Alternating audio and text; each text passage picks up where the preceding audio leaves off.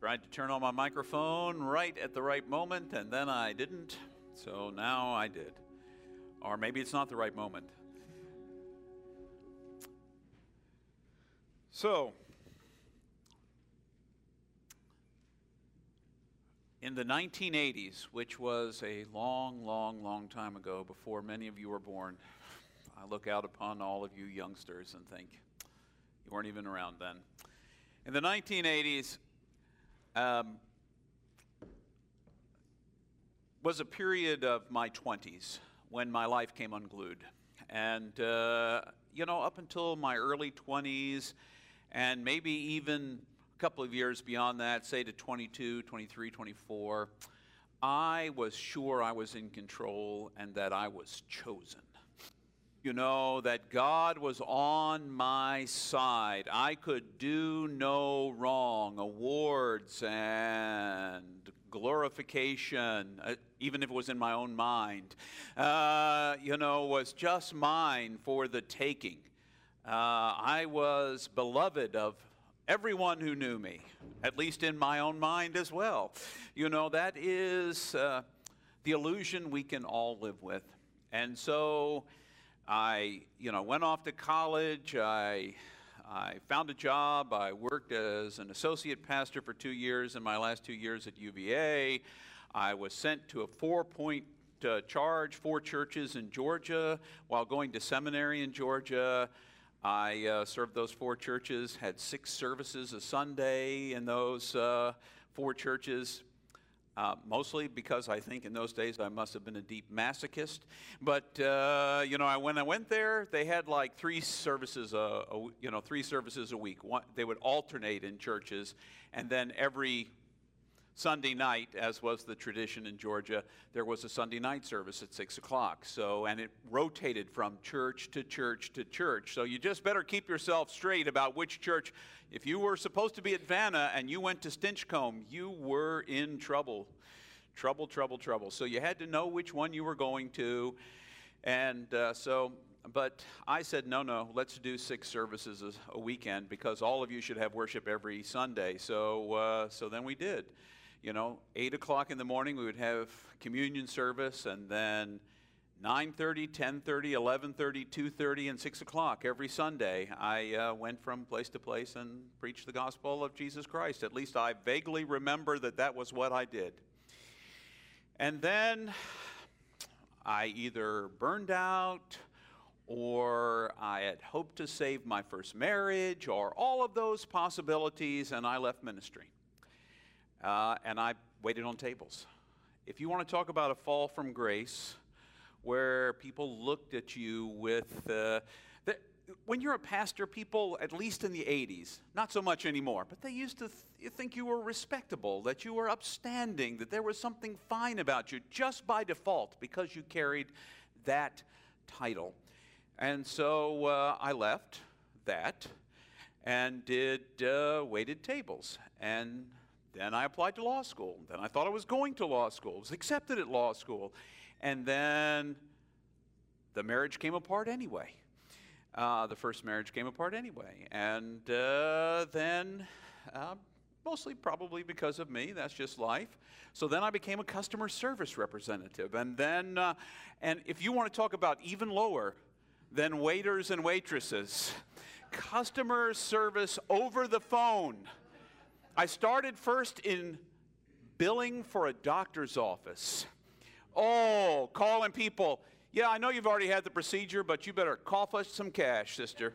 Can I convince you to give me $15 a month? Or $50, or $500, or $5,000. It's only money. And then I went from that to being on the other side of customer service, working for an insurance company. Yeah, I know we didn't cover that. Read the book. It's not in there. Only you don't say that to customers. You think to yourself, it's not self-explanatory, and sometimes you don't understand why you don't cover things. So And I was poor in those days, you know, peanut butter sandwiches on bread, and it didn't matter if there was mold, you just scrape the mold off, put the peanut butter on there anyway, and just pretend like you didn't remember that there was mold on it before, and hope it didn't grow back before lunchtime, you know, because you wanted to enjoy that. And what's funny for me, as I look back on that, I can tell the story in such a way it offers perspective and it was character building. But I want to just tell you right now, there was no good, happy word for how things were in those days. It just stank, sucked. It just was the pits. There was nothing happy about it in those moments. I had reached what I considered to be the proverbial bottom. You know, and it was in those moments that I found the faith that began to grow into the faith I have today. Now, I thought I had faith. I mean, I had been a United Methodist pastor for like 4 years. I'd been a United Methodist, well, I would say all my life, except we didn't become United until 1968, the Unifying Conference of 1968, 1969, when we officially became United Methodist. Prior to that, we were Methodist. So for the first 6 years of my life, we were just Methodist.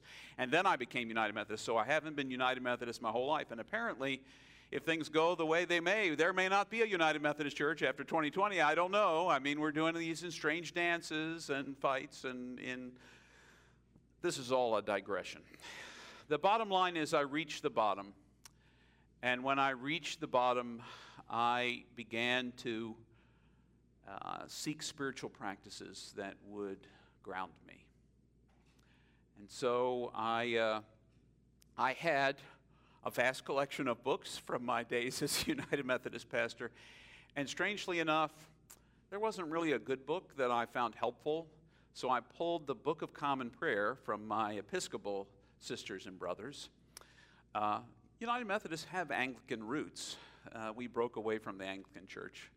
John Wesley didn't intend that. Well, let's not go there. The long and short is, I found in a daily practice of morning prayer and evening prayer a grounding, a place that in my weakness, God could begin to work. Once I lost control, you know, what's interesting to me is Richard Rohr defines suffering as any time you're out of control, when you no longer have control. And most of us in our lives learn that control is an illusion to begin with. If you ever feel like you're totally in control of what's going to happen next in your life, just watch. Just watch. And it might be something minor. You know, the light bulb, you know, burns out in your living room right after you had thrown away the last light bulb. Or you didn't go to the store. You thought to yourself last week at the store, I probably should get light bulbs. But you said, no, not this time. We're fine. Just wait till next week.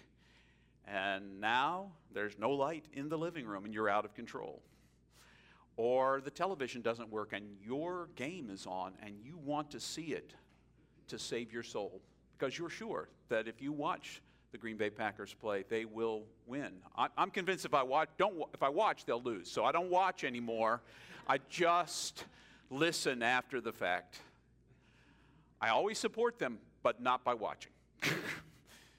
Too painful. So when we're weak, we find out what we're really made of. When we are at the bottom, we find out who we really, really are. You know, you can look really good when everything's going all right for you. You can look really good. You can put on a front. You can be convinced yourself you've got it together. And then when it all comes unglued, you don't have all the answers. I think that you're blessed, in all honesty, because you don't have the pastor I was when I was 22. Because there wasn't a lot of room for grace in my life. Because I earned it all. And grace, there's nothing you can do to earn it, baby. And speaking of that, we're going to open to 2 Corinthians chapter 12. We're going to take a look at a bit. This is a story about Paul. It's not so much a story. It's him bemoaning the fact that he has a thorn in his flesh, that he is struggling with, I was given a thorn in my body, is what he speaks of. It's not a literal thorn, at least I don't think it is. No one thinks it really is a literal thorn. We don't know what it is. Everybody guesses. I guess we'll chat with Paul about it in eternity and say, dude, what was the thorn, man? Or maybe by that time we won't care, because we'll all have our own thorns and recognize our own challenges. So beginning in verse 8, Paul says this: I pleaded with the Lord 3 times for the thorn to leave me alone. He said to me, my grace is enough for you, because power is made perfect in weakness. So I'll gladly spend my time bragging about my weaknesses so that Christ's power can rest on me. Therefore, I'm all right with weaknesses, insults, disasters, harassments, and stressful situations for the sake of Christ, because when I'm weak, then I'm strong. When I'm weak, then I'm strong. Now, one of the most important things that I've ever learned about spirituality that I want to share with you on this journey of faith is, when you are strongest, when you're convinced you're strongest, you're the least teachable that you will ever be. You can't learn anything when you already know it all. When you are certain you are right, baby, there is just no room for there to be any space for you to learn anything new. Why do I need to learn anything new? I've already got it all. I've got everything I need. I know all I need to know. But when you're in that broken place, that wounded place, that empty place, the place where you are eating moldy bread with peanut butter. I mean, there are people in the world who would die for some moldy bread. Skip the peanut butter. I can't sleep either. So the challenge of it all is recognizing that in a world that tells us it's all about us being strong enough, we have a different message as followers of Jesus. God said what is strongest is what appears to you to be weak. And you know when God was the strongest? When he was hanging on a cross. When he was hanging on a cross, powerless, unable to stop it, unwilling to stop it. That's when God was God. That's when Jesus showed us what it's like to experience the true power of God. Because in the moments I'm most vulnerable, that I'm most weak, that's when God can use me. That's when I'm open to being used whatever way. I'll do whatever you say, God. Whatever. I don't care. Anything's got to be better than moldy bread. No, James. No bread at all could be worse. So, how do we find this way? Well, there are a couple of things that I saw in here that I found interesting.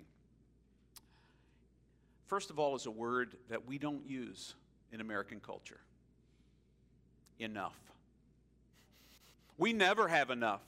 You never have enough. I don't care how fast your car is, it's not enough. I don't care how big your computer is, it's not enough. I don't care how big your house is, how many channels you have on the television set, it's not enough. If you've got 3 phones in your house, you need 6. You always need more. You know how I know? I watch commercials. I never smell good enough. I am never clean enough. I am never fast enough. Lord, I'm never old enough. Or I'm too old. Whatever it is, there's not enough. And yet, what is Paul's word? The word that Paul gets from God is this: my grace is enough. It's enough. would it be like if you realized you had enough? Do you have enough right now? At this moment. I'm not talking about, don't start thinking outside the room. Do you have enough air to breathe right now? Do you have enough space to sit? Did you have enough popcorn? Do you need some more? I can send Linda over to pop some right. No. I got the look. I could go over and pop some right now. Linda can take up the message. All right. Let's see. When I am weak. See, when I started to think I was in charge. Did you notice how I started to think I was in charge? I could tell my wife what to do. I learned he was in charge a long time ago. It is God. It is God. What did you all think I was, throwing Linda under a bus? Oh my gosh, what kind of people are you? Okay, well, does anybody have like a couch? I think I'm going to be couch surfing for a while. Extra bed in the house. Erin moved out. Does she have like an eye? Okay. We're back. Enough. Do you have enough? Is there enough in this moment for you to recognize what enough even looks like? Because the fact is, for all the more you want, there's no definition to more. There's no definition to it. So no matter how much you have, there will always be more to have, because guess how big the universe is? It's infinite. How much is half of infinity? Infinity. Twice infinity is infinity. It's just endless. There will always be more to have, as if you could ever have it, because almost everything you have isn't yours to begin with. It's on loan. You think your life is yours? Sometimes it lasts for 100 years. I've unfortunately, one of the first funerals I ever did was somebody my age. I was 19, he was 19. Want to talk about not knowing what you were doing? It was only the second funeral I'd ever been to. The first one I assisted on. I didn't go to funerals as a child.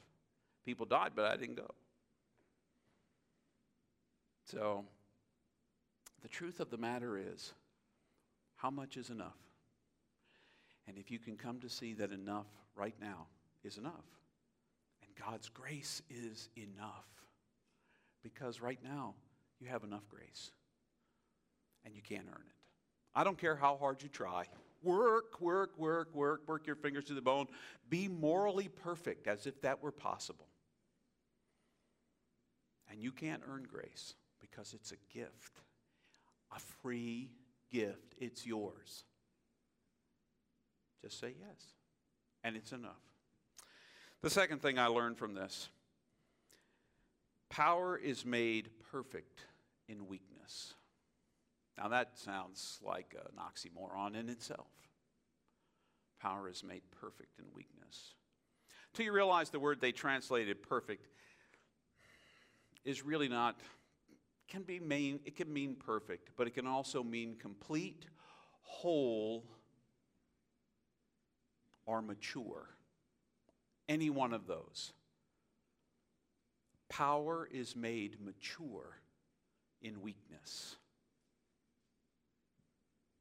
Power is made whole in weakness. When you're exercising power over another,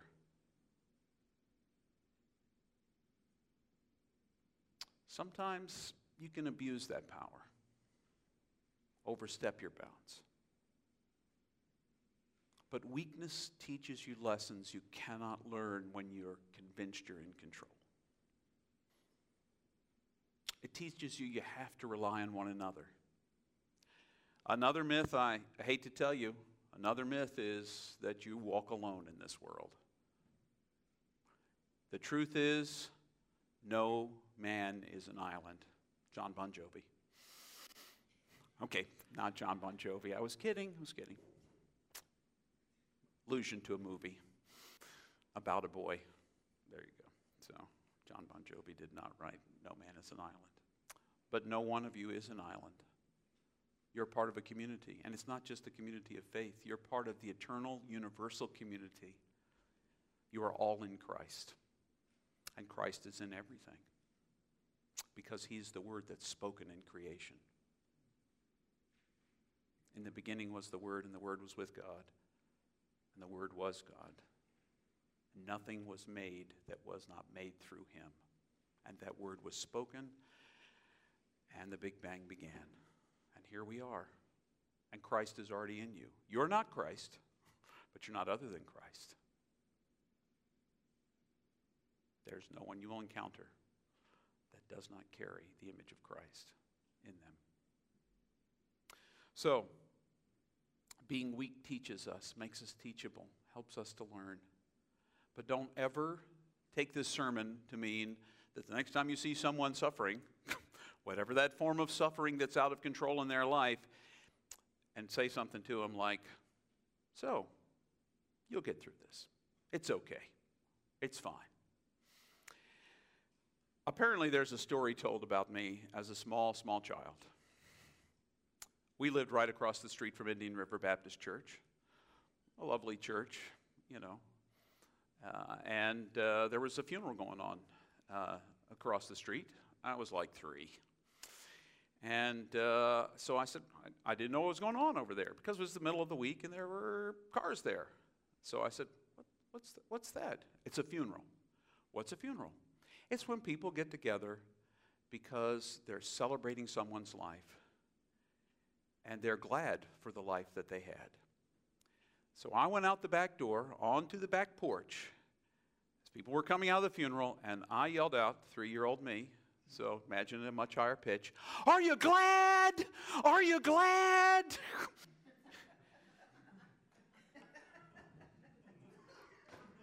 Just want to know, are you glad? Don't ask that question when someone's in the pits of suffering, when their lives are out of control. Best you can do then is what Job's friends did in the beginning, and that was simply sit with him, be with him. Not offer wise pontifications about your own suffering. Because I'm sorry, no matter what suffering you've never had somebody else's suffering. So don't try to put that on them, but be present with them. And in being weak, and I'm not talking about them because they're suffering, but I'm talking about you by not having wise words to offer. You are being strong. By not having advice to offer about the suffering. Well, if you'd done what I said, you wouldn't be suffering now. I know none of you would say that. See, I could use that one. But the truth is, it feels weak. And it's the greatest strength you can offer a friend is just to be there. To be open to whatever's going to happen, because life is not about being in control. It's not. And if you think you are, it's an illusion. And it will pass the next time you lose control in obvious ways. So, what do I want you to know? God's grace is enough. I heard it. It's enough. It's enough. And when are you strong? When you're weak. It's probably cheated right there. That's the cheaty line. Mark even put the cheat sheet on the board. I mean, it's huge. I couldn't have written it's broken chain and everything. When I am weak, I am strong. When you are weak, those are the moments you can be taught.